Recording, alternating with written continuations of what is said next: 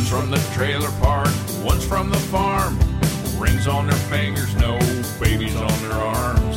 Taking life with a grain of salt and lime. Living, loving, laughing, we're having a good time. Nothing too deep, won't tell you how to vote. Two stand-up comics with stories from the road. We're cutting up, really ain't no crime. Living, loving, laughing, we're having a good time. All right, we got a hot show coming up. We got advice for comics, advice on how to get yourself booked in a club. We got Aaron Weber in the house. This is the We're Having a Good Time podcast.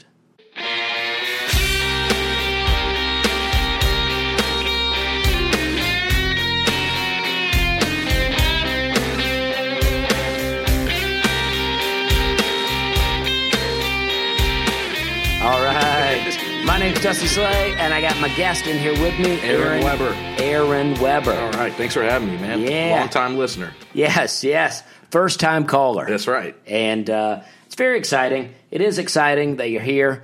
We've done a lot of shows together. Yeah. And so we're going to talk about that. You've done a lot of shows with me, and then you've done a lot of shows with Henry Cho. Mm-hmm. Did a few shows with James Gregory. And now with John Crist. Yeah, man. Yeah, it's been fun. We just wrapped up the Human Being Tour, the fall leg of it. It got done the first week of December. So it's pretty crazy. Awesome. Pretty crazy last few months, man. It's pretty awesome. All right, so let's get in. Let me take a little thing to welcome. I want to welcome, if there's new listeners, because I had Tyler Mahan Coe on here, even though I botched the recording of the interview. We did have him here. It bumped up our listeners. So if you're new from that interview, thanks for coming back. We appreciate you. And then also I had John Crist on here last week, and he really bumped up the viewers. So if any of those people came back, appreciate that too. And if none of those people came back, and if it's just, my regular podcast listeners, well, all the better. And I welcome you guys back. And thanks for tuning in. I did shows also. If you picked up a flyer for me while I was in Wilmington or in Tampa, welcome. Because thanks for tuning in. Thanks for listening to my comedy and going, you know what, I'd like to listen to that guy talk some more. Yeah. Do you pitch the podcast on stage now with your merch, or how do you introduce it? Now I have a little flyer that I just tell. I'm not trying to. If people have never listened to a podcast before, I'm not trying to get them into podcasting. Okay. But if you are podcasting, why not listen to mine? Yeah. That's what I'm saying. If you like listening to people talk, I'm doing it. You're not trying to teach a new technology to people. Right. Yeah, I'm talking out here. I know that radio's terrible. And now that I have a plug in my car where I can listen to podcasts. You don't listen to radio at all. It's amazing. Yeah, I don't even know what the radio is now. I can't remember the last time I just tuned into a station. Yeah, I listen to some local radio here in Nashville, but mostly talk radio. It's a good time. Also, last week I had. Well, let's do our segment. Let's get into the where we've been, where we're going, where they going, where they been, where they going, where they been, where we're going, where we've been. All right. So this is where I've been, and then I'm going to ask you. I'm gonna, because Aaron is just going to fill in for Hannah. Hannah is taking the week off. So Aaron, I thought I'm going to have Aaron on to interview him. Why not just have him do the whole podcast? I'll just do the whole thing. Yeah, because it's a lot of fun. It's called the We're Having a Good Time podcast. So we're having a good time. And we got last week I did a show at Zanies. I did the Dusty Slay's Grand Ole Comedy Show. And I had a lot of people that came from Memphis and a lot of people that keep coming back because they listen to the podcast and they like my comedy. And I just want to tell those people I appreciate them. Yeah, that's awesome. Had Aaron Weber on that show. Yeah. It was a hot show. Had Laura Peak. We had, that was last week. Yeah. Willie B. Yeah. John Crist. And from Thompson Square. From Thompson Square. Kiefer Thompson. Yeah, really nice guy. Really nice guy. And if he listens, sorry I forgot your name for a second. My roommate came to that show, said it was the best show at Zanies he's ever been to. Wow, that's awesome. Yeah, he was talking about it for days. That's great. It was a hot show, though. Yeah. It was a very hot show. Willie B. Was the biggest surprise to me. I mean, because I've seen Willie B. be funny before, but he really brought the heat. Yeah, he killed. Yeah, and I was excited. Not to say that you didn't kill, but I expected you to. Do you know what I mean? So, and I'm not saying that I didn't expect Willie B not to kill, but I was pumped. I was just like, boom, he brought the heat, and I love it. Because sometimes people are from out of town, and I feel like either they don't work a lot of clubs or they're just unfamiliar with Zanies. Yeah. And they don't get to bring it the way I want them to. Yeah, they were on board pretty quickly with his set. Yeah. And it was great. Yeah. And so, all right, so what about you? And then, all right, so then let me finish where I was at. I was in Tampa. Tampa, Florida, Side Splitters, one of my favorite clubs. I did 7 shows down there. A lot of exciting people. A lot of people just love the show. We packed it out. I worked with a guy named Nat Baymel and then Kevin Taylor. Kevin's moving to Boston. I'm sad about that, but I'm sure I'll see him again. And but it was a lot of fun shows.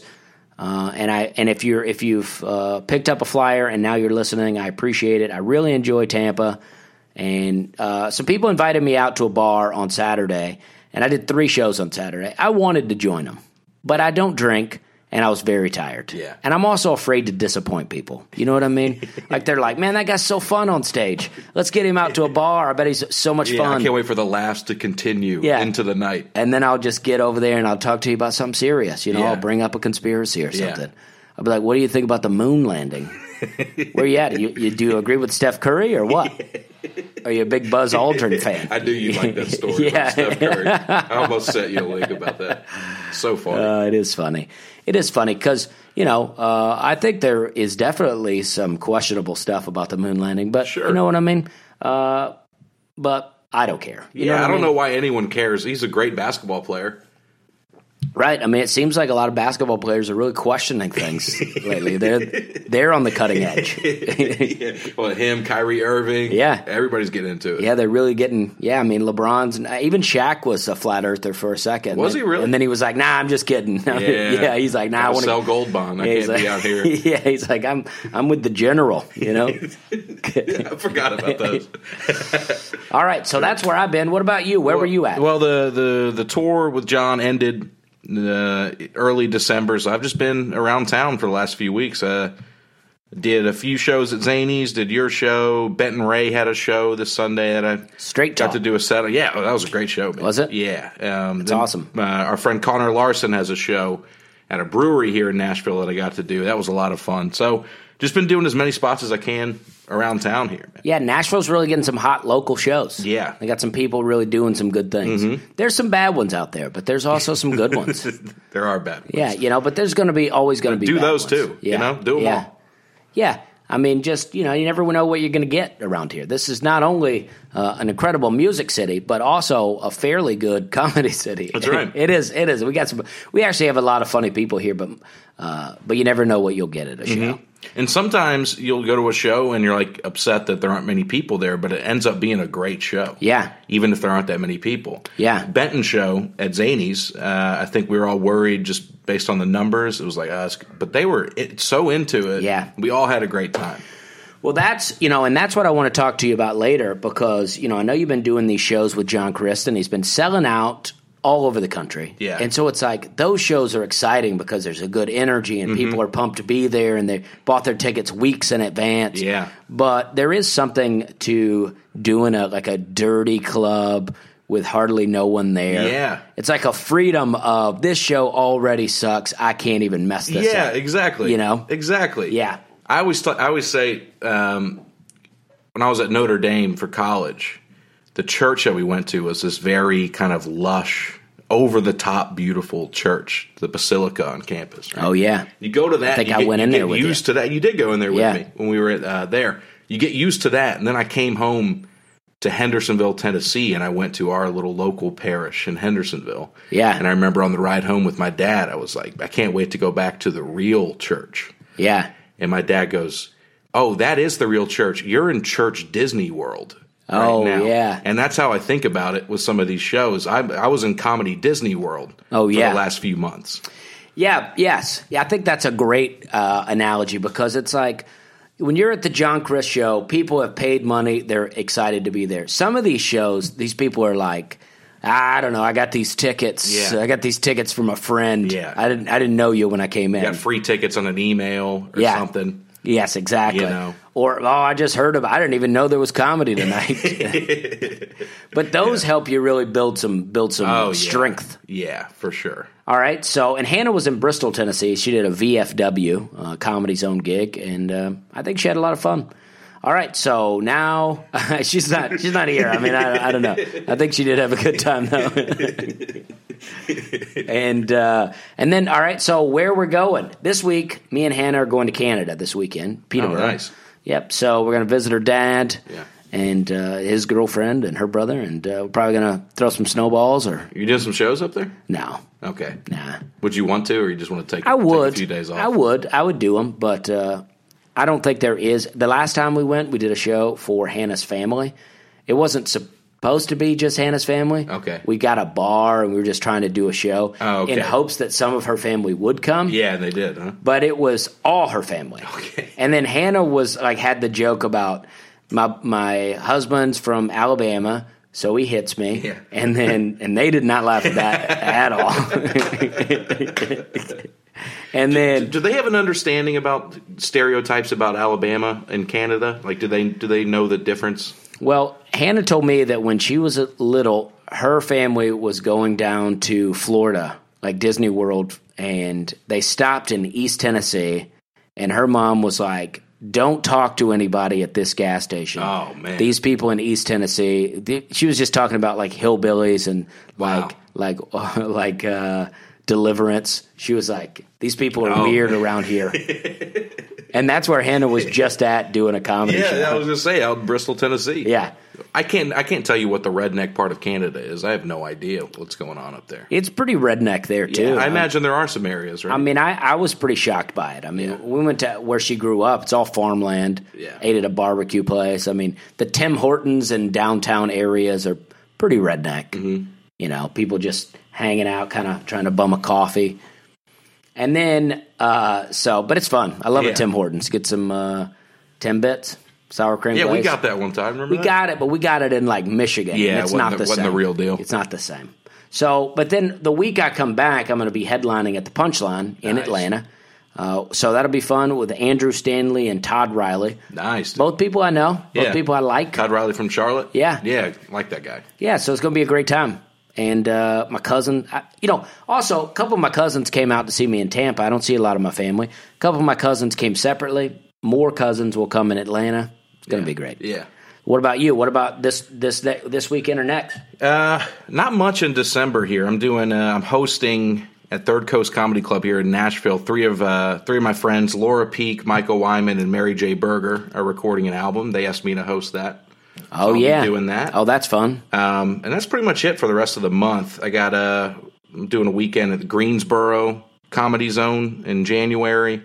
And then later in that month, doing some shows with Henry Cho. Have you done Greensboro before? No, I've done Greenville, but not Greensboro. Oh, okay. Well, I wish you luck there. It's, I mean, the guy that runs that club does a great job. It's packed. Yeah. But there's just something about that audience. I could not connect to them. Okay. They were not my friends. Well, yeah, I figured it would be like that. Because what they have is they have a place called it's either called Arizona Pete's or Oklahoma Joe's. I never know. I get those mixed up. It's a state and a guy's name. Okay. But it's a club, apparently a very popular dance club in Greensboro. And I don't know exactly how the arrangement works, but I think people get free tickets to that club if they come to the comedy club. Oh, great. So the comedy club's packed. But they're all just trying to get their people free. Just waiting to go to the dance club? Yeah, exactly. Oh, man. So you're just holding them up. And well, we're going to have a good time. Yeah. If you're in the area, you should come out. It is fun, though. I'm not sure who's headlining, but I'm sure this is going to be a good time. It's going to be fun. Yeah. It's going to be fun. But back with Henry Cho. Yeah, man. All right, so there it is. Where we've been, where we're going. And then now we got a little advice to comics section. You are what you are. I'm going to make him an offer again with you. I don't know what you're talking about. This is a section where I just like to try to give some advice to people that may not know. And I always like to preface it because sometimes I feel like some comic's going to be listening and going, who's this guy think he is telling me what to do? Yeah, especially with me on it now. Yeah. Who is this guy? Right. So I'm like, I always say, if you don't want the advice, then don't take it. Don't think that I'm trying to tell you how to do comedy. Yeah. If you're good, then you're good. Sure. But this is I have the 3 Ps of sending to bookers: persistence, patience, being polite. Yeah. Because I think that this is what I do. I send an email to a booker. A month later, I send another email to him. A month later, I send another email. And whenever I tell people to send emails, I say, send the emails and never expect them to respond. Yes. Because they're probably not going to respond. I had a friend come up to me recently who asked for my advice, and they said, what's the etiquette about following up with a booker?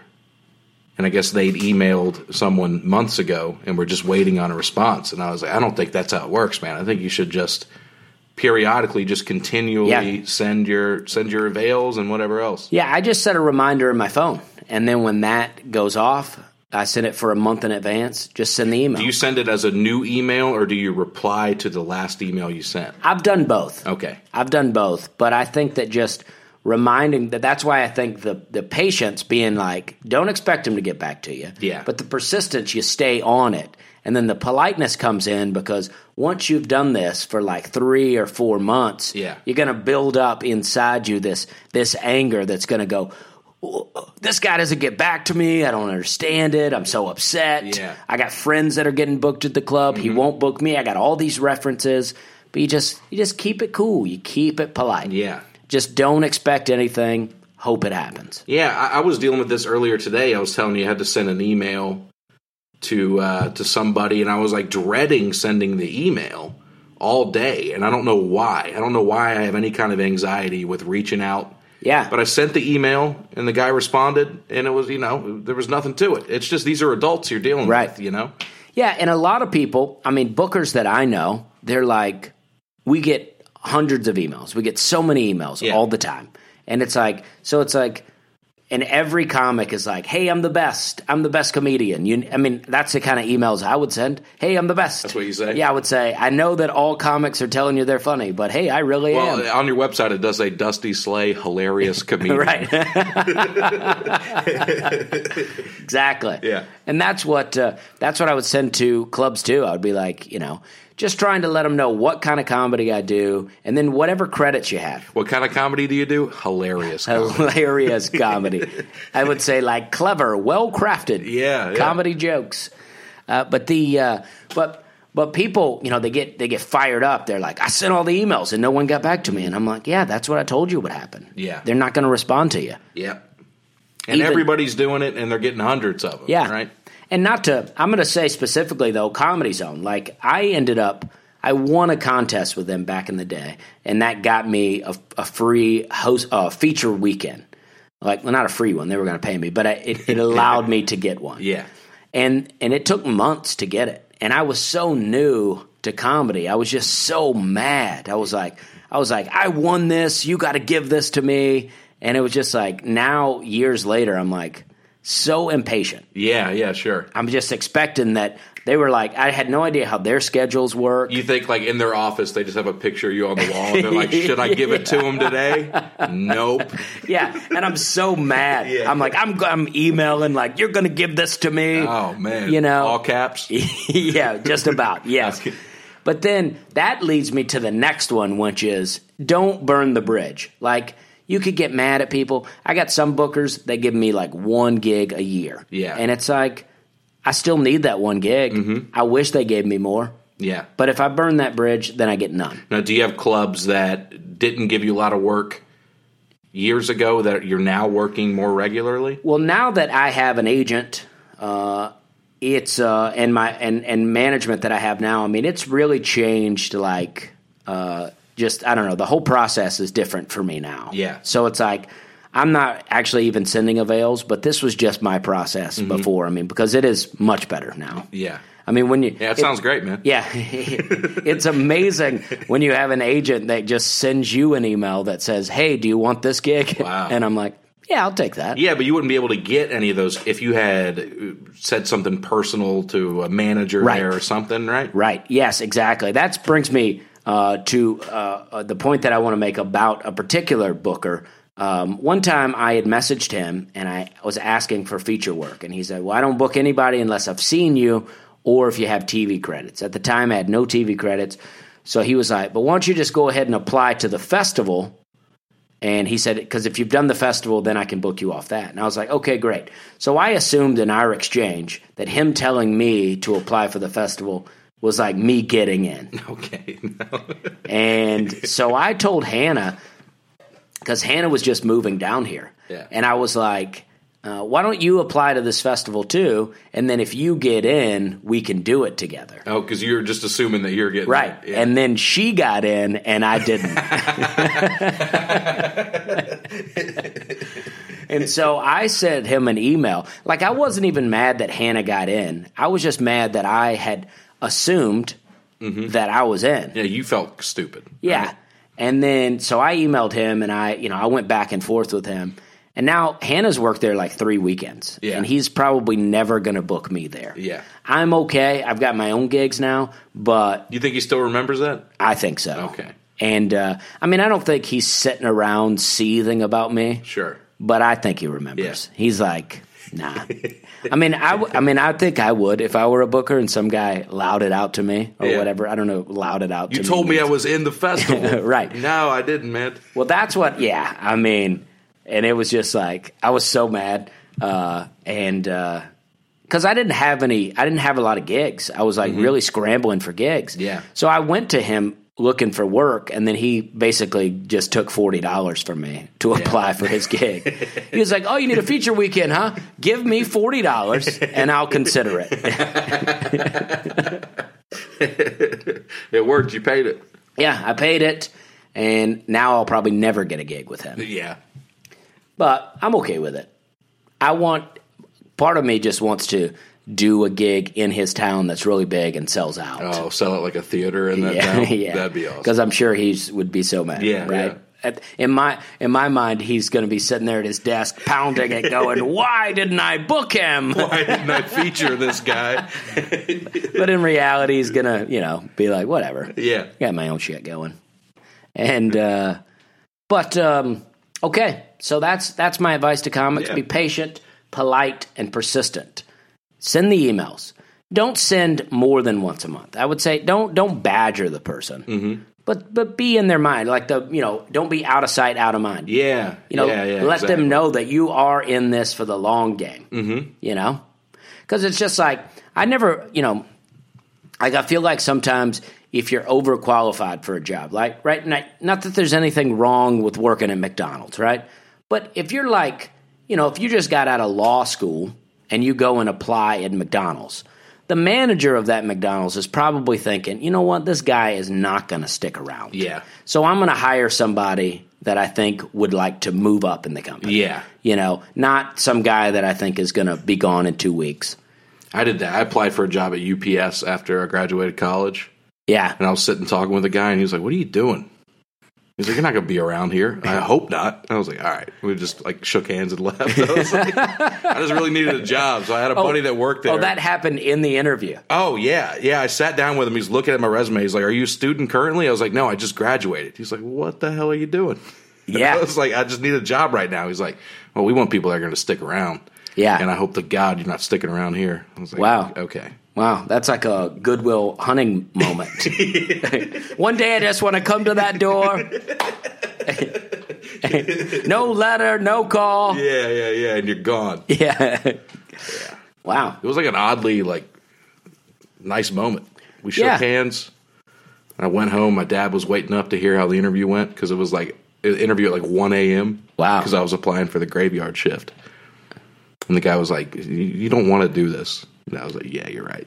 Wow. Yeah. Good for that guy. Yeah, I'm glad I didn't take that job. That'd have been terrible. Well, that happened to me. I went to a job fair at a place in it was in Lynette, Alabama or something. It was called Knopf. It was they made particle board working in a factory. Okay. And I went down there at 18. I did the job fair. Yeah. And they never considered me at all for the job. But I'm thinking, man, I'm glad that didn't happen. Yeah, You know what I mean? I think I had 2 cousins that worked at Knopf, so no disrespect to that, but that's not for me. How different would your life have been? I know. I mean, goodness. You get there, you start moving up in the company. Yeah, maybe. Wow. Maybe, or you just stay. I mean, at 18 and 19, I had no promotional potential. People were not. Promotional potential. Yeah, they were like, I don't think so, buddy. Yeah. I got Employee of the Month once at Office Depot. Oh, wow. Yeah, I did do Did you that. get a plaque? I got my picture on the wall. Is it still there, you think? I don't think so.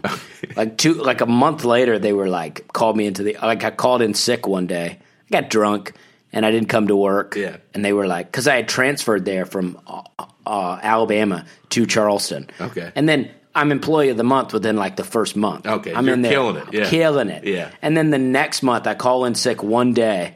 And they're like, they had both managers have me in the office, and they're like, we took a chance on you. It's like, take it easy. They take your picture down off the wall. Yeah, it's like, take it easy. I was partying a little bit, blowing off some steam here. You know what I mean? You got me working, doing all the jobs in this place. Yeah. But it was a good time. All right, so now we have a segment called On the Road. They're on the road again. Hen and Dusty are on the road again, telling super funny jokes to all their friends. Hen and Dusty are on the road again. Yeah! And then we play that fun song. Okay. And that song's by my friend Matt Price. He does a great job, helps out a lot. And so on the road, we just like to talk about some road stuff, like anything interesting that might have happened to you recently. Like, nothing recently has happened to me that interesting because I've been driving. I did go to Charlotte, and I might have talked about this last week. I don't know. But I went to Charlotte, and they were suddenly, like, having the winter apocalypse. Yeah. And everything was shutting down. I was just driving around. It wasn't even that cold out. I was trying to go around and get some ice cream. I was wanting to hang out in my hotel, watch some football, eat some ice cream. And I went to this Walmart. Everything was shut down. I went to a Walmart, had a giant 24-hour sign out front, and I get out of the car and I'm walking towards, there's a guy in the front door going, "We're closed, we're closed."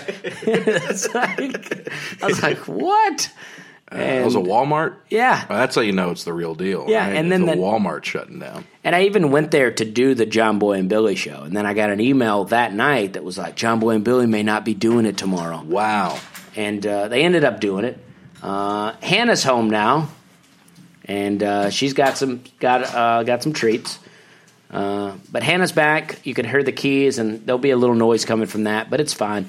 Our studio is just the dining room, if you don't know, and it's a more legit setup than you give it credit for. I've heard you describe it on the podcast before. Okay, yeah, this was. Oh, good. This is nice. Okay, good. Well, it feels good. It was in the guest room, okay, and it felt cramped, okay, and it also felt like you were bringing people into a bedroom. Do you boys want some vegan peanut butter balls? They are delicious. I've had these before. These are very good. Yeah, you like them. We'll just have them maybe after the podcast. Okay, well, they're treats for you boys. Thanks, okay? Anna. All right. Appreciate you. All right. And so what I've been doing lately is I've been flying. I've been getting a little airplane money. Oh, yeah. It's what I've been saying for a long time. People have been like, do you fly or you drive to these gigs? And I say, well, I don't make the kind of money to fly. Now, what airline do you go with? Well, I actually like American Airlines. Okay. And I went out and I got a credit card for American Airlines. Nice. And I joined like the American Airlines Advantage program. Oh, man. So now on the plane, I get to take a personal item like a backpack. I get to do my carry-on bag. Yeah. And then my merch bag, I get to check for free. Wow. So I get to carry all my things. Yeah. For nothing. Yeah. I just did that with Southwest. Oh, yeah. I got a Southwest credit card. Yeah. There's not much. They can't really do much in terms of perks for Southwest because it's all just. Yeah. There's no first class. There's no, This is what I don't like about Southwest. I don't like that you don't get to.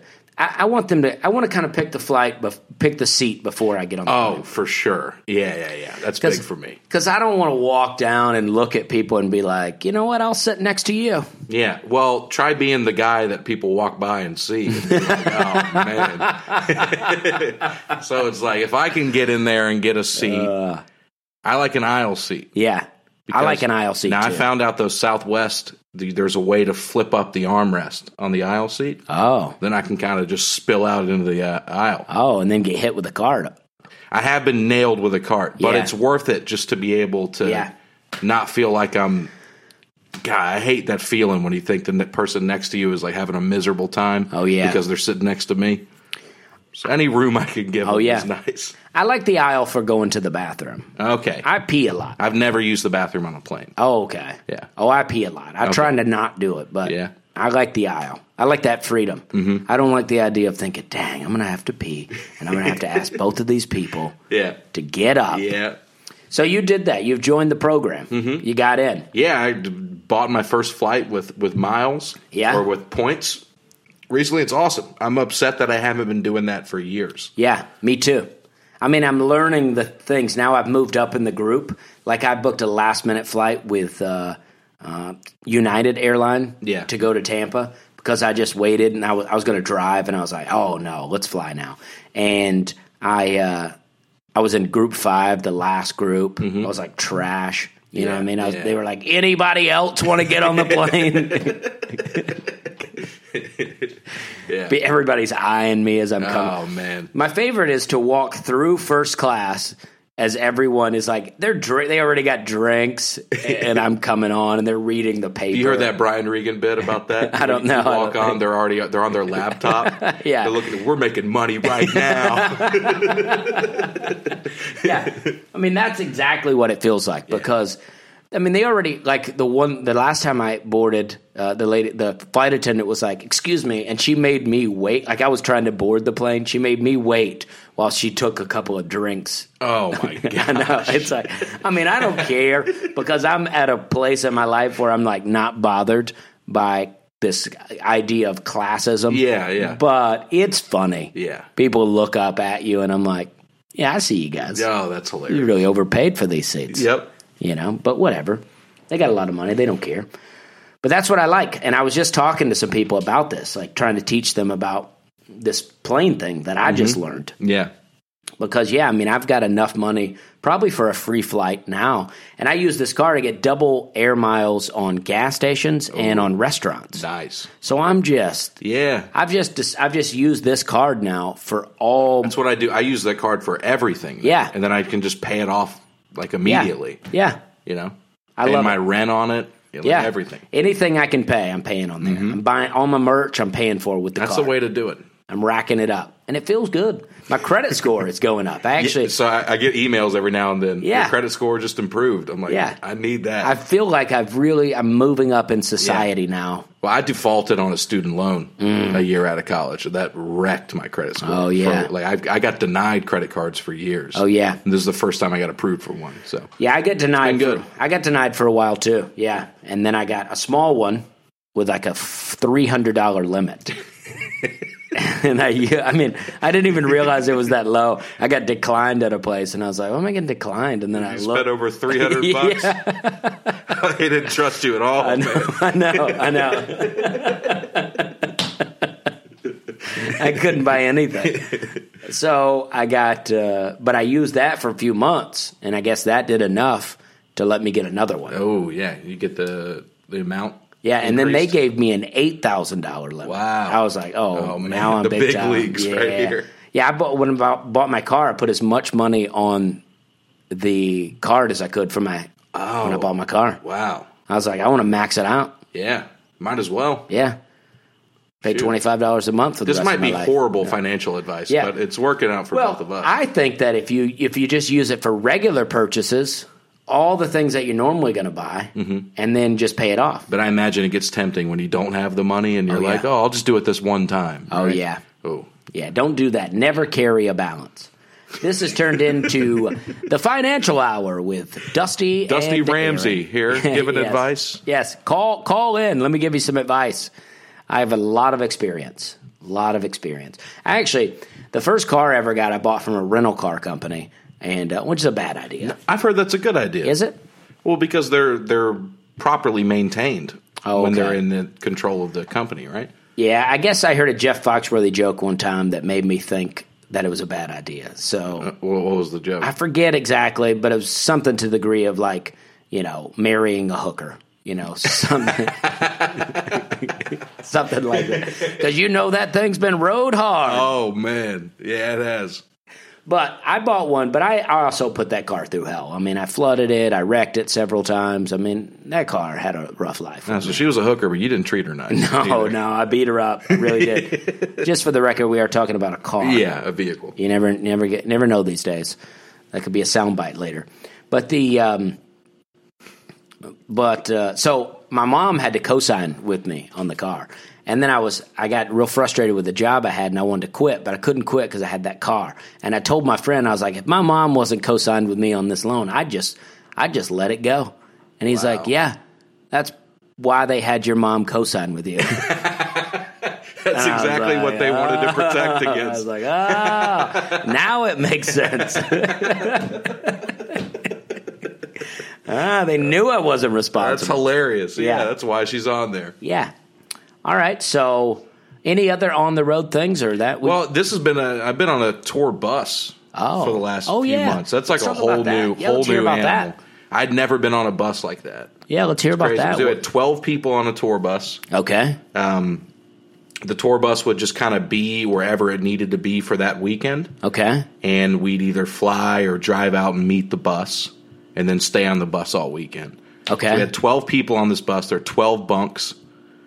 You walk in, there's kind of a living room area with a fridge and everything, then the bunks, and then in the back there's like a back lounge area. Okay. So we just stayed on that. So do you have your own private room?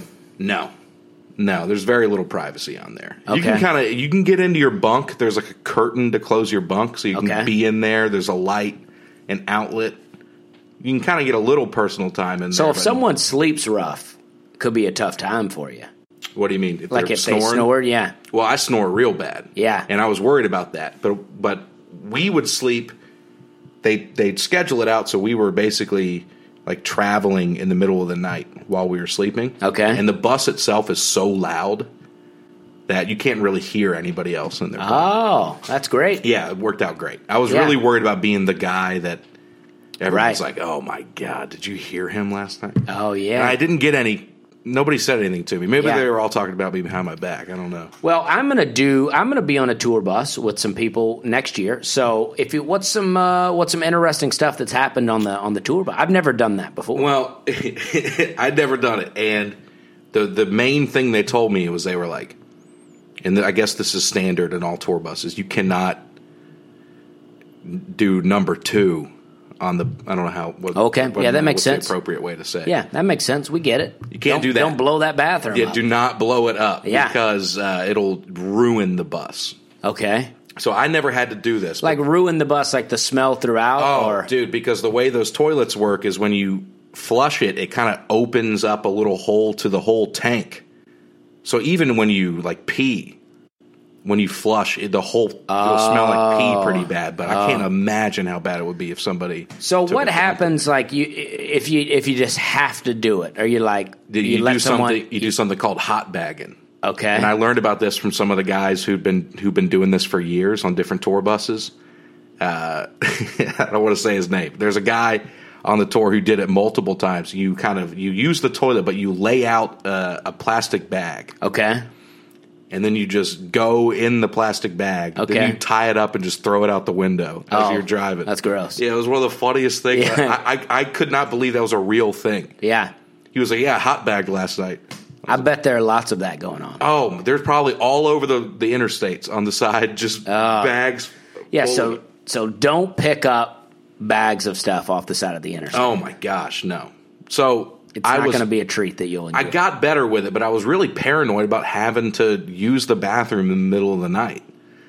And so I planned when I ate around that. I was like, the bus is rolling out at 1. I don't want to eat after 10 p.m. or else I'll have to use the bathroom in the middle of the night. So getting used to that was like I wasn't even thinking about that. Yeah. You know? That's really something. Yeah. Hot bagging it. Hot bagging it, dude. Oh, because what if, not to get too gross, but what if it was not a solid number 2? That's a weird hot bag. Well, most of the time, an emergency number 2 is not going to be your best number 2. That's going to be a problem. Yeah. Yeah, that's hot. Hot bag. That's a hot bag. That's a hot bag. Well, that's interesting. Yeah. Because I am going to get to go on a tour bus. I mean, I'm going to save it, but I mean, I don't think it's a secret, but I'm going to save it for later. Okay. But yeah, I'll get to do one later, and it's going to be fun. And But dude, it was so much fun just after the shows, just sitting there, yeah, hanging out, you know, that's pretty drinking, fun. eating, and just having a good time. We had like a TV with like an Xbox or that's cool. PlayStation hooked up. So That's fun. Yeah, it was a good time, man. So after the show, you would drive. I like that. Yeah. And then you can kind of sleep the whole time. Yeah, it would usually be like if we did a late show, the show would be over at 9:30. Yeah. And then they'd have the bus and everything and the trucks loaded up by 11. Okay. And then the bus would roll out around 1. And so then we would just wake up at the next venue. Wow. And they'd just drive through the night. So what would you do through the day? Just kind of hang out on the bus? Well, sometimes. Or find a public restroom somewhere? Yeah, that's the first thing you do every day. Is you wake up and I got to go, figure this out. I was the only guy. I mean, I worked for 10 minutes a day every day on this tour. I had no other responsibilities other than to do my set. Yeah. So the crew guys, I mean, all day they're setting up the stage and doing everything else. So yeah, I would just have to find stuff to do during the day. And a lot of times I'd sleep in, accidentally till noon or 1. That's pretty great. It is pretty great just to have someone, because you've done runs with me where we do a show and then we get in the car and we drive all day and we do another show. There's not much sleeping. If there is sleeping, your head's just nodding off. Yeah. And there's no hot bagging really. But in some gigs we don't even have hotels. We end up showering in some like a public pool. Yeah, we did Egg Harbor, Wisconsin. We did they had it was like a retirement. I don't know, not a retirement, like a resort. Yeah. They had a pool area, and then they had showers, and we just went and showered because we had no hotel. Yeah. And then it was a terrible show, and then we had to drive through the night. Terrible show for me. You actually did pretty well. I hated it. Wait, which gig was Egg that? Harbor. That was the one you did better than me. You just have higher expectations for I don't yourself. know. I hated the show. Yeah, you did not have a good time. No, I've never seen Dusty leave a gig so quickly. Yeah, I was like, by the end of the show, I really hated the people. If there's any people listening to my podcast There's from no that way. show. There's no way they know what a podcast is. Yeah. The problem was they were all pretty old and it was very well lit. Yeah. So people, I think, were subconscious about laughing. Like, I don't know if self-conscious about laughing. Yeah, it was a weird vibe. I will say, I know now how important those shows are because it was so easy for me to turn into a diva on this tour. Yeah. Because it's like unbelievable accommodations by any measure. But then one day we'd get to a church and the shower would be on the other side of the church from the dressing room. And I'd be like, this is BS. I'd be man, they can't even give us a shower close to the dressing room. Yes. It was so quick I did that. I was like, oh, man, I got to remember. Yes. That's why I'm so happy that the way that my career has gone to where I've had to – because, I'm getting better gigs now. I'm making more money. I'm getting better accommodations. Yeah. But I've had to do the grind. Exactly. So I appreciate all these things. Yeah, and I think that's part of why John is such a humble guy is for years he was doing the same terrible gigs. And I can't imagine jumping in and this being your first thing. Oh, no. You wouldn't even really appreciate it. Well, that's what I think happens to these reality or these YouTube stars. Yeah. They go viral. Is that they've never had to grind it out. They're all of a sudden headlining great rooms. Yeah, and they have no idea what it's like. Mm-hmm. And that's also why a lot of times they're not funny. Not because they're not talented people, but because they don't know how to make an audience of people laugh. Yeah. They never had to struggle through the open mic scene. Sure. And then get to bar shows and then get to one-nighters and see clubs. Because a lot of these clubs that I reference as terrible clubs, I've had a great time at. Yeah. Yeah. So it's not that. It doesn't mean that, but it's like, when you first get your CD or first get your T-shirt and after the show you're standing there and every single person passes by you. Oh, man. And they don't want to buy anything. They don't want to make eye contact with you. But then the guy you're with, you might think that you're a better comic than the other comic, but then they're selling out. Selling so much stuff. And it's like... You gave me the best advice. I remember the first time I sold shirts, I texted you and I was like, I hate this. I hate everything. I was standing by the table waiting for the show to end. And I was like, I hate this. And you go, yeah, it can really hurt your pride. Just stand there and give them the wave. Yeah. And I do that now. At every show, I stand there and I just wave at everyone. Oh, yeah. Just give them the Dusty Slay, we're having a good time wave. Yeah, I like to take, because what it feels like is they're hurting your pride by not buying a thing. Yeah. But I like to give it back to them in a sense to let them know this is not affecting me. Oh, yeah. If you want to buy this something. This is all gravy. Yeah, I'm having a good time out here. Yeah. These shirt sales are a bonus for me. Yeah, even though I'm having a bad time. Right. Yes. Yes, if people aren't buying things, it doesn't make you feel good. Yeah. It doesn't. But when they do buy stuff, it feels great. A lady, how big do you do XXX shirts? Yes. Yeah, I had XXX shirts. Nobody else on this tour had XXX shirts. So if huge people I would be their last resort for a shirt sometimes, which I'm fine to be. I'm fine to be that. Old woman comes up and she goes, "Do you have any XXX shirts?" And I said, "Yeah." And I got her one, and she goes, "Oh, this is for my husband. He's huge." And I go, "Hey, well, I wear the XXX," and she goes, "Let's see a 2X. Let's try that." I was like, "Oh man, that hurt." Oh, that's. But I sold a shirt. Yeah. So who cares? That's funny. Well, I had a lady tell me, she goes, "What sizes do you have?" And I was like, "From small to 3X." She goes, "Well, I'm not that big." I'm like, I'm just telling you what I have. She didn't ask what sizes would be appropriate for her. Right. That's so funny. And people go, and I had a couple of times this past couple of weeks, women especially would go, "Well, what size do you think would work for me?" And I'm like, "Oh no," I was like, I'm not. I'll show you all of them, but I'm not gonna get. I don't work at the circus. Let's start with a small. Yeah. I don't work at the fair. I'm not gonna guess your weight here. That's so funny. So, okay, what about, all right, food on the road? I said food on the road. Food on the road. All right, I had in Tampa, I had this place called the Tampa Tap Room. I went back there, me and Nat, we went there, and as we were walking, it's in a shopping center. It seemed real shady. You could see pool tables from the street, and as we were walking in, these two guys were coming from the patio, and one guy was real drunk, and he's like, "There's two guys. Let's fight those guys." And I just go on inside. I was like, all right, this place is shady. And then I get in there, and the service is very friendly. Everybody's really nice. At a great patty melt. Fantastic. If you're in Tampa Tap Room, I recommend it.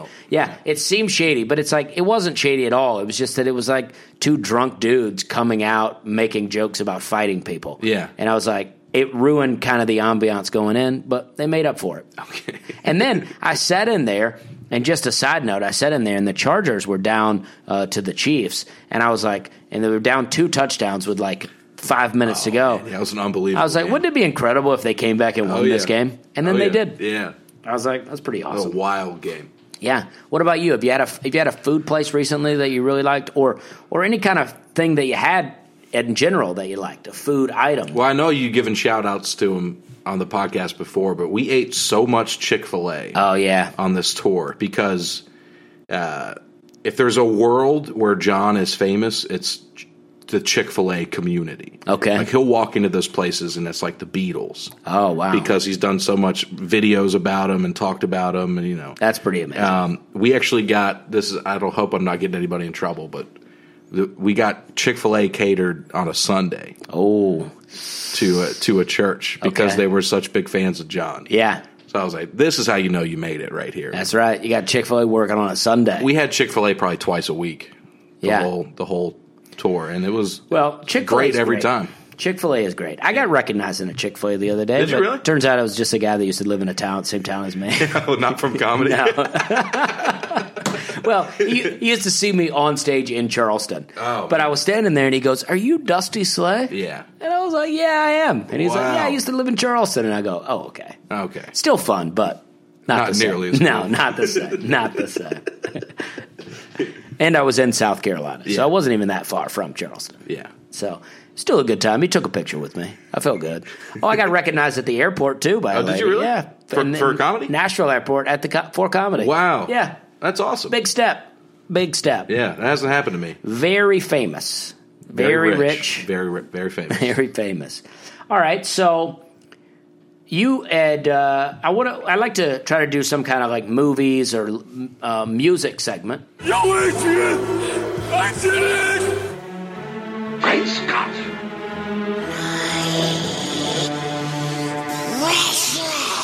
And you had said that you've been listening to the Hot Breath podcast. Yeah. I saw that you were on the Hot Breath podcast by Joel Byers. Joel Byers, good friend. Joel Byers. I started just listening to those episodes, and they had a lot of comics that I like on there. Like Ali Sadiq did a couple episodes, and Sean Patton, and you, and other people. So I just went back into the archives and just listened to maybe 15, 20 episodes. Well, Joel Byers does a great job, and he wears my shirts a lot, so I appreciate that. Yeah, I saw that. I've done one gig with Joel, and I really like him. And, I like doing the podcast. Yeah. It was one of my more fun podcasts of somebody else's that I did. Well, I feel like, do you just like, I mean, you do other people's podcasts. Like I did a buddy of mine who, it's not a comedy podcast.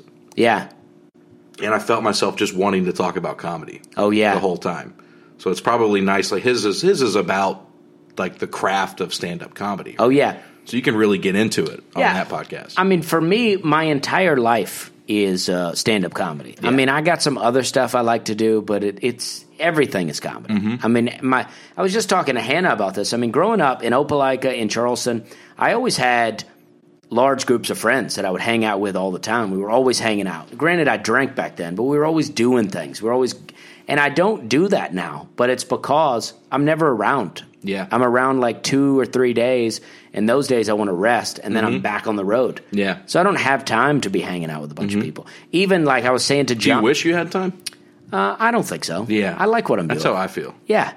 I like what I'm doing. I mean, I enjoyed hanging out with people, but it's also, once I quit drinking, a lot of the hanging out stopped. Yeah. So comedy really took that place. But I was talking to John about it, and it's like, even having him over, we were saying having him over, it was like, if I just invited John over to just talk to me, it's like we would probably both be like, nah, I'm not doing But you're like, do you want to talk into these microphones that other people might hear? Yeah, let's do that, of course. Yeah, that sounds great. That's what we'd love to do anyway. For sure. All right, so Hot Breath Podcast, listen to that, Joel Byers. You said you've been watching a movie called, a show called American. It's on Netflix. And I watched it with my girlfriend, Lucy. It's called American Meme? American Meme. It's all about social media influencers. Okay. And just it follows them around. It just shows what their life is really like. Okay. And it's really bleak. It really depressed me. Yeah. It really made me sad. It was so well done, and it captivated me. I watched the whole thing. Yeah. Which we almost never sit down and watch an entire movie like that. But it was really depressing. Because social media is something I want to excel at. Right. And obviously you and I would both, every comic would benefit from, being great on social media. But then you see these people, it follows like Paris Hilton, this guy, the Fat Jewish, I think his name is. Yeah. And it just follows him around. And I hated everybody in it. And they're all miserable. They're all depressed. Yeah. And they're giving, there's nothing of value that they're giving. That's what I hate about social media. Like, the thing that I used to like about Facebook is that I could just, I have a funny joke, I would just post it on there and it'd be fun. And then Instagram, I see something funny, I take a picture of it, I put it on Instagram. But, like, once I try to get into the stories, I'm like, oh, geez, it's like I'm trying to live in social media. Yes. And I am kind of, despite what I've said about having groups of friends, I mean, later in life, I have become more of a loner type person. And me and Hannah are both like that. I mean, we spend lots of time on the road alone. But being connected to social media, you're not living that loner life. No. You're still connected to people. Yeah. And I like just kind of being alone with my thoughts. Sure. And my phone really keeps me from that a lot. But it's not a real, like, satisfying or fulfilling connection to people. It's all artificial. It's all fake. That's why I like the podcast genre, because at least we're in here talking. Yes. We're engaging with each other. Yes. As opposed to just, like, especially the story, it just disappears. That's why I didn't like Snapchat. I was on that for about a month, and I was like, oh, all my funny jokes just disappear. Are just gone. Yeah. I get, maybe, I'm trying to impress women. That was back when I had Snapchat. Maybe I get some ha-has from them, but then it's gone. I'm like, I'd rather just post this on Instagram. Yeah. Do you have the screen time thing on your phone enabled where you can see how long you've been looking at your phone? Oh, no. I think I'm about disabling that because I've had some. One day, I looked at the phone for 7 hours. Oh, jeez. I was like, what am I doing? I know. That's scary. Yeah. Because I know when I'm home, I don't look at it a ton. but even not looking at it a ton is still looking at it a lot. Yeah. But on the road, all the little, let me just look real quick, scroll, those all add up. Yeah. 7 hours in a day. And in a hotel, when I wake up in a hotel, especially if I'm in a cold place where I'm like, I don't even want to go outside and walk around. It's just. I'm embarrassed. Look at my screen time for today. Jeez. I don't even know. I haven't, I've been doing stuff. All right, so this is today. Here it is. This is, wow. So it's, what time is it right now? It's 4:41 p.m. I've looked at my phone for 5 hours and 46 minutes. So what time did you wake up today? I woke up at 9. So you've been awake for, 8 hours? So, yeah. And you've looked at your phone for 6 of those? You've been here with me for an hour, so. I don't know. See, I don't know sometimes I don't think this is accurate. Yeah. But, if I had my phone on with Google Maps, when I was driving. Oh, yeah. Maybe that counts. I don't know. But it's too much. That is too much. Now, I'm using it I'm still doing my day job. I'm still using it for work and stuff. But most of this is not work. Yeah. It's what am I doing? Yeah. Anyway. All right, so, I'm with you. Yeah. I'm with you. The phone is, I read something about, mental health of, teenagers significantly went down at the advent of smartphones. Yeah. Once kids started getting them, their mental health went down. Mm-hmm. And we're just, we're all just staring at our phones, and we get our news from there, and somebody shares an article, and you go, I can't believe this. And then the article could be written by some dude in a basement somewhere, and it's but we're just because it's a headline, it's real news. It's crazy. Crazy out there. Mm-hmm. So let's talk about this. Your, so, all right. I don't know what I'm doing. You've been, so that mainly, and I don't even know how to get into this. I guess this is why I'm stuttering here, but it's you've done a bunch of shows with me, that we've done some road gigs, one-nighters, traveling around. Now you've done these shows with John Crist, and I asked John about this too. He said, there's definitely something that he misses about doing those old road gigs. Money, probably not one of those things. And I know for me it's not. I'm not all about the money, but it is much better to get paid well than it is to get paid nothing. So I don't know. What are some comparisons that you would have between doing those type shows, or some highlights of doing these John Crist shows, some big moments for you, or just any talk about the tour, anything that sticks out to you? Yeah, the coolest part, and this is something we've talked about, is just I got to go to cities I'd never would have gone to. Oh yeah, ever before.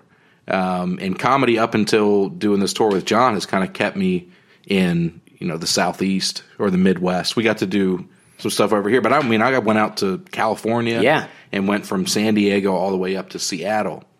Yeah, so just seeing all those cities was a lot of fun. And then it was weird. I went from before I did the tour with John, the biggest room I'd done was a theater with Henry Cho in Knoxville. It was 700 people. Wow. The second show I did with John was 6,200 people in Dallas. Wow. That is the Dallas Mavericks.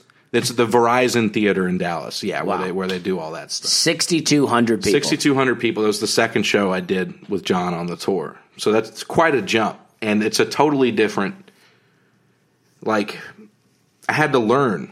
Because, and just for some context, not to interrupt you, probably a few weeks before that, you had done a show with me in Fayetteville, North Carolina, for about 6 people.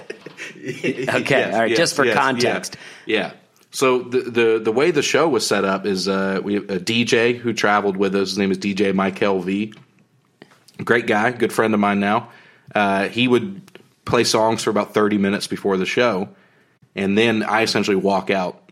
I don't want to say cold because there's been a DJ there for 30 minutes, but I'm the first guy to walk out on these shows. So walking out to 6,200 people freaked me out. Yeah. And then there's some things I had to learn on the fly, just speaking in a room that big. You have to speak much slower. The pauses have to be longer. It's all different. It didn't feel like comedy. Okay. Really, it didn't. It felt like I'm just talking to y'all. Right. When you're in a comedy club, sold out comedy club, 300 people, you're right there on top of them. Right. And you can kind of, the feedback is immediate, and you feel like you're there. I remember the first laugh I got at that show in Dallas. I heard it trickle to the back of the room, and it just kept going because it's black. I couldn't really see how deep the room was, but I just heard it keep going all the way up to the back into the balcony and everything. It was bizarre. Yeah. So I probably did. I mean, I'm doing 10 minutes on these shows, 10 minutes up top. I probably did 5 minutes of material just because I started to talk way more slowly and just pause way more. Yeah. It's That's weird. what I love about theater shows. Yeah. That is what I love, because as a slow talker on stage, I mean, I'm like, that's my dream. Yeah. Yeah. To be able to just say things slowly and just let it hit. Yeah. Yeah. Well, there's some jokes where it's like I know I want to maybe, if there's a laugh, I want to start talking over the laugh, and I kind of have a rhythm that I've built doing the same jokes in clubs and bars and stuff like that. Yeah. And you can't, it is totally different. So Yeah. I didn't have a great set on that show. I mean, I felt fine about it. I did my time. Yeah. But I wasn't thrilled with it because it was just such a different thing. Now, I've gotten way better since then because we did some other big venues. None as big as that. But how many shows into it do you think it was till you were like, okay, I got this. I feel good about this. I got a stride with it now. Or if you've even hit that. I mean, for a long time with comedy, I never felt like I had that. I mean, there was a show that I still remember where I was like, okay, I'm having fun now. Yeah, it was probably maybe the third weekend on the tour where I got off and I was like, okay, I was in the pocket. Yeah. On that one. And I was big enough for the room, but not too big. Like I felt like I nailed it. Yeah. It took a while. Yeah. Have you done the Stardome? Yes. That's a pretty big place. Yeah, that's essentially a theater. Yeah. I mean, that's what, 400, 450? Yeah. Probably. It's just like that. Yeah. It's just like that where you can kind of feel it. It's quicker in that room, but you can feel the laughs kind of trickle to the back, and you have to physically be bigger than you normally would because they're seated. They're not level with you or below you. Some are above you. Yeah. So you physically have to do more things. And you don't have to tell the joke, but if there is a joke, what do you think's the joke that does the best in these crowds? If there's a joke. I started doing, and I posted a video of me, I started doing the joke about bathroom stuff. Yeah. I started doing that about halfway through the tour, and it became like the best joke. Okay. Where I ask people what they say when somebody knocks on the door of the bathroom. Oh, yeah. And I started doing crowd work with people. Yeah. Doing crowd work in a room that big was scary at first. Yeah. It's a matter of like picking the right guy. And yeah, you look like a pro in that video, though. Oh, thanks, you're man. You're really working. Yeah, there are some, I got footage like that from a lot of shows, and there were some shows where I was like, I was so nervous up there, and I was terrified to see the video. Yeah. And I was like, oh, I'm hiding it pretty well. Yeah. But I know I'm looking for like little micro movements in the face where I'm like, oh, I remember what I was thinking right then. I was so nervous about slipping up, or I have this terrible fear about just snapping and just start cursing. I've never done that. Because you're doing the John Chris shows. Yeah, because it's a clean show. I have this terrible fear, and I have a conversation with myself every set. I'll be in the middle of the joke, and I'll be like, and I'll tell myself, oh, you're doing well.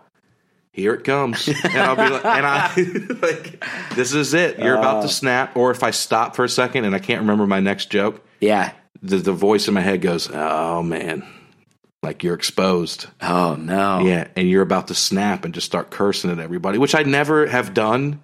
I don't even curse that often, in everyday life. It's weird. That's so funny. Play some head games. That show in Dallas, just because it was so big, yeah, it felt like I walked down on stage and everywhere I looked was crowd. And it freaked me out. Yeah. And I was in my head.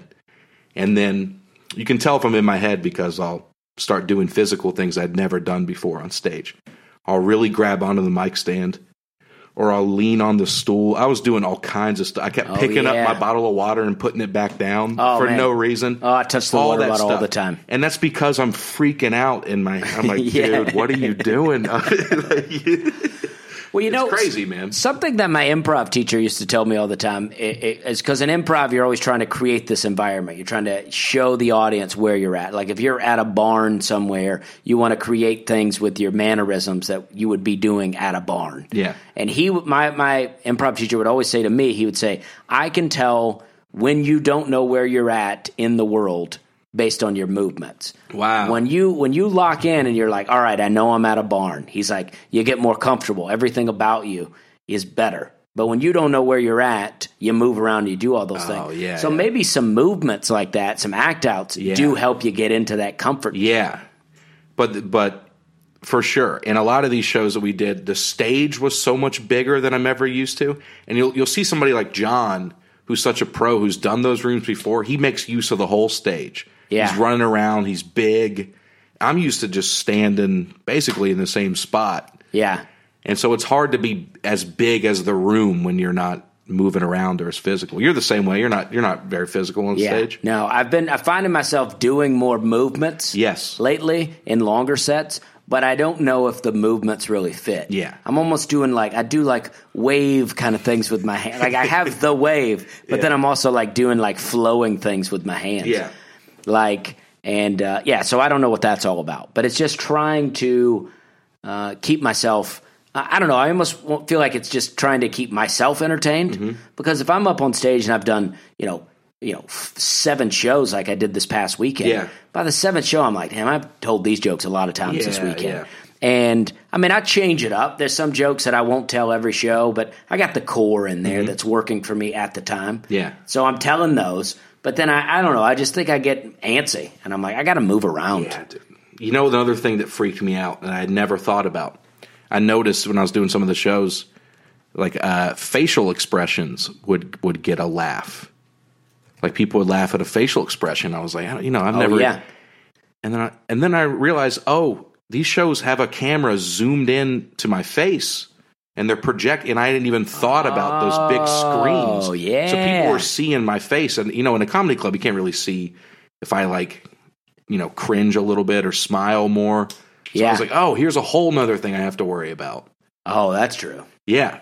But I learned working with James Gregory a little bit just by watching him. Just the few shows that I did with him, he'll do things with his face where, he'll say something, and to show that he thinks what that person said is stupid, he'll just do a thing with his face. Yeah. And it's so funny. And I've noticed me doing that a little more with my face. Yeah. Just to and it does help. Mm-hmm. I've been so reliant on just the jokes themselves. Mm-hmm. But yeah, that's funny that they're that zoomed in on your face. Some of them are. Some of them weren't. Some of them were super close. And some, we had a show with, I think there were 8 different cameras. Yeah. Some handheld ones on the side of the stage and people zooming in. And I was like, oh man. They're seeing all of me right now. Yeah. All right, so let's do this in the reverse order. This is something I should have done at the beginning, but let's just give a little background on who you are. I mean, you're Aaron Weber. You grew up in Alabama, but moved to Tennessee when you were, I don't know, fairly young. 17. 17, you moved to Tennessee. Yeah. Graduated from high school in Tennessee. Yeah. And then you went on to college at Notre Dame. Notre Dame graduate. Yeah. Big Notre Dame fan. You're in the playoffs right now. Oh yeah.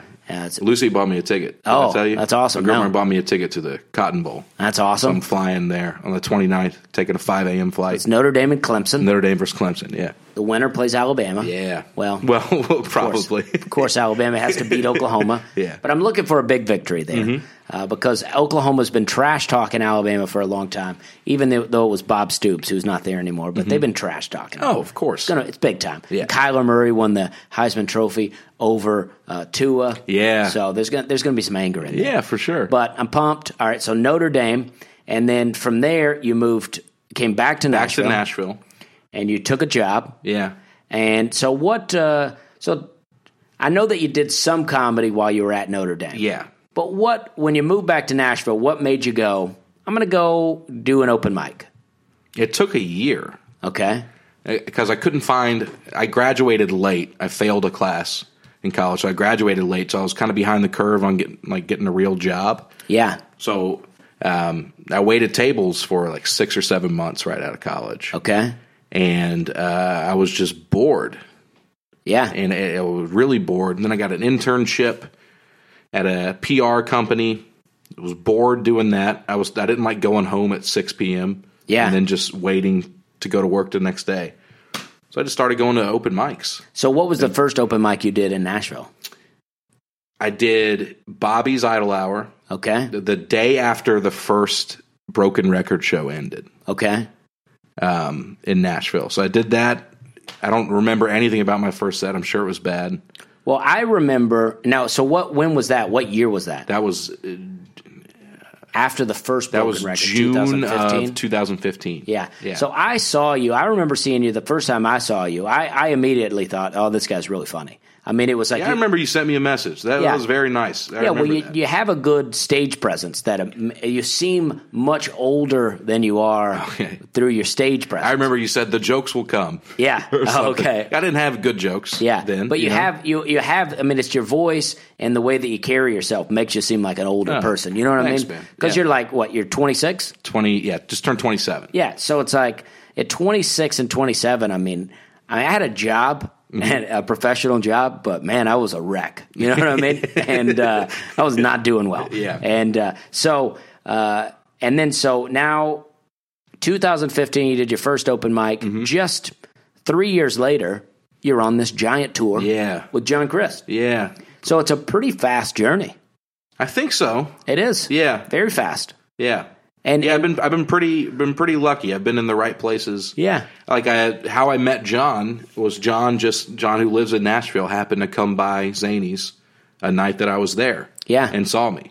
But John's at Zany's a lot, so it's like lucky, sure, but you're also your jokes are there. You're always working it. So it's like right place, right time when you're ready. Oh, you know what I mean? Yeah. Well, thanks, man. Well, yeah. I mean, because a lot of times people want to say that the things that happen to us are luck, and I agree that there is some luck to it. But it's like, you don't get the opportunity and then nail it by luck. Yeah. I mean, you may be lucky that someone sees you when they do. Yeah. But it's because you're ready to do it. Sure. And I think it's great. I just think it's a great journey. Yeah. I like it. I'm pumped for you. Well, you were the first guy to bring me on the road with him, so I appreciate that. Well, I appreciate that. Yeah, thank you. We brother. fist bumped, yeah. and it was a tender moment. And no, I do appreciate it. I mean, I'm glad that you were able to do it, and I'm happy that all these other things are happening. Yeah. It's too bad that they've stolen you from me, and I can't take you on the road. Oh, I would love to. I would love to. No, I'm just kidding. And no, it's great, and I'm pumped. So. All right, so is there anything? All right, well, let's talk about how people can find you. Real Aaron Weber at Twitter. Yeah, Instagram, Facebook, it's all Real Aaron Weber. And that's AARON. Yeah, 2 A's, 1 B. And then AaronWeberComedy.com. Right. That's my website, everything's and you have there. a MySpace. Yeah. And I've been getting more compliments on that recently. It's fun. It's original. Oh, I appreciate it, man. Yeah. A lot of people, I remember my dad called me, and he was like, everything seems to be going well. I was like, yeah. And he goes, now you just got to get a good website. I was like, oh, man. I was proud of my website. He didn't understand the joke of it. Oh, yeah. And that made me think so many people probably don't understand They probably don't. that this is a parody of a MySpace account. But the people that do seem to like it. Yeah, it's all about originality, I think. I mean, it took a lot of time to make. I mean, I rocked that old WordPress website I had for a long time that was terrible. Even my one now I've designed myself. I think it looks good, but I've done it all myself. So it's like, and even I'm changing it up all the time, playing with it. That's DustySlay.com if you want to check that out. And go to, you can find me at Dusty Slay at everything, at Miss Hannah Hogan at everything to look up Hannah. And then our podcast is on iTunes, it's on Spotify, it's on several other things. Those are the two main ones. But all right. Well, we thank you for listening to us, and come check us out. We got a lot of shows. I got the end of the year. I got Atlanta at the Punchline. I'm headlining there, and then I'm headlining New Year's Eve in Raleigh, North Carolina, at the Improv. And then the first week of January, I'm at the Dallas Improv in Dallas, Texas. My first show ever in Texas. Really? Yeah. Oh, dude, I'm going to get my sister and her family to come out for that because they live in Dallas. I'm pumped. They're fans. All right. Well, thank you very much. We're having a good time. Thanks for having me, man. They're on the road again. Hen and Dusty are on the road again. telling super funny jokes to all their friends. And Dusty are on the road again.